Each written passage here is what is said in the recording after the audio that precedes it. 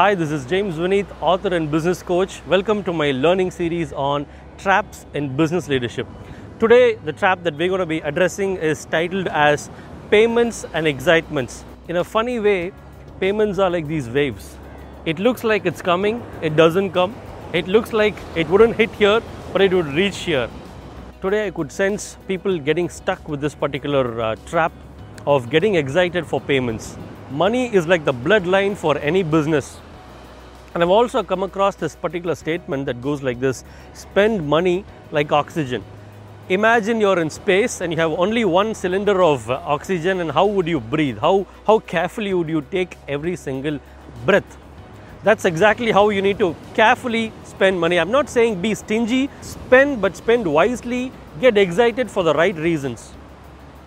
You know, people get excited when they get an inquiry call. Oh my God, I'm going to close this order, I'm going to get the money, let me spend for this. Some people get excited when the confirmation mail is given or the purchase order is given. Wow, this order is closed now, I'm sure I'm going to get the money and I'm going to spend for this. Some people get excited when the dispatch is done. Some people get excited when the product or service has reached the particular client.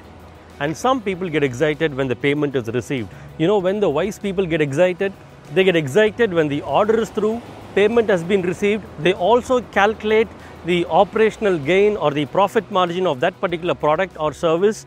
Once they've settled all the bills, they have the remaining money, and then is when they get excited because they have enough money that has been received and they can really spend now. I would like to highlight a fundamental difference between how an ordinary person plans his business and how an extraordinary business person plans for his business and expenses. What ordinary people do, what generally normal people do is they calculate all the expenses needed for their business, such as salaries, marketing expenses, office rent and all of that. They directly compare that with the turnover that is needed. They directly compare that with the sales that is needed. What extraordinary people do, people who are really good with numbers, what they do is first they calculate how much money is actually needed in terms of salary, rent and all of that. They calculate how much profit margin should I make to actually meet my regular expenses.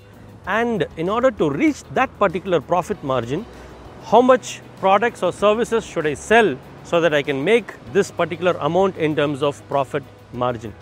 Many people do this math in their mind, but trust me, nothing like putting it on a paper or putting it on an Excel sheet. Sit down, just jot this down. What are your actual expenses and how much margin do you need? And what is that particular sales you need to reach so that you can make the required margin.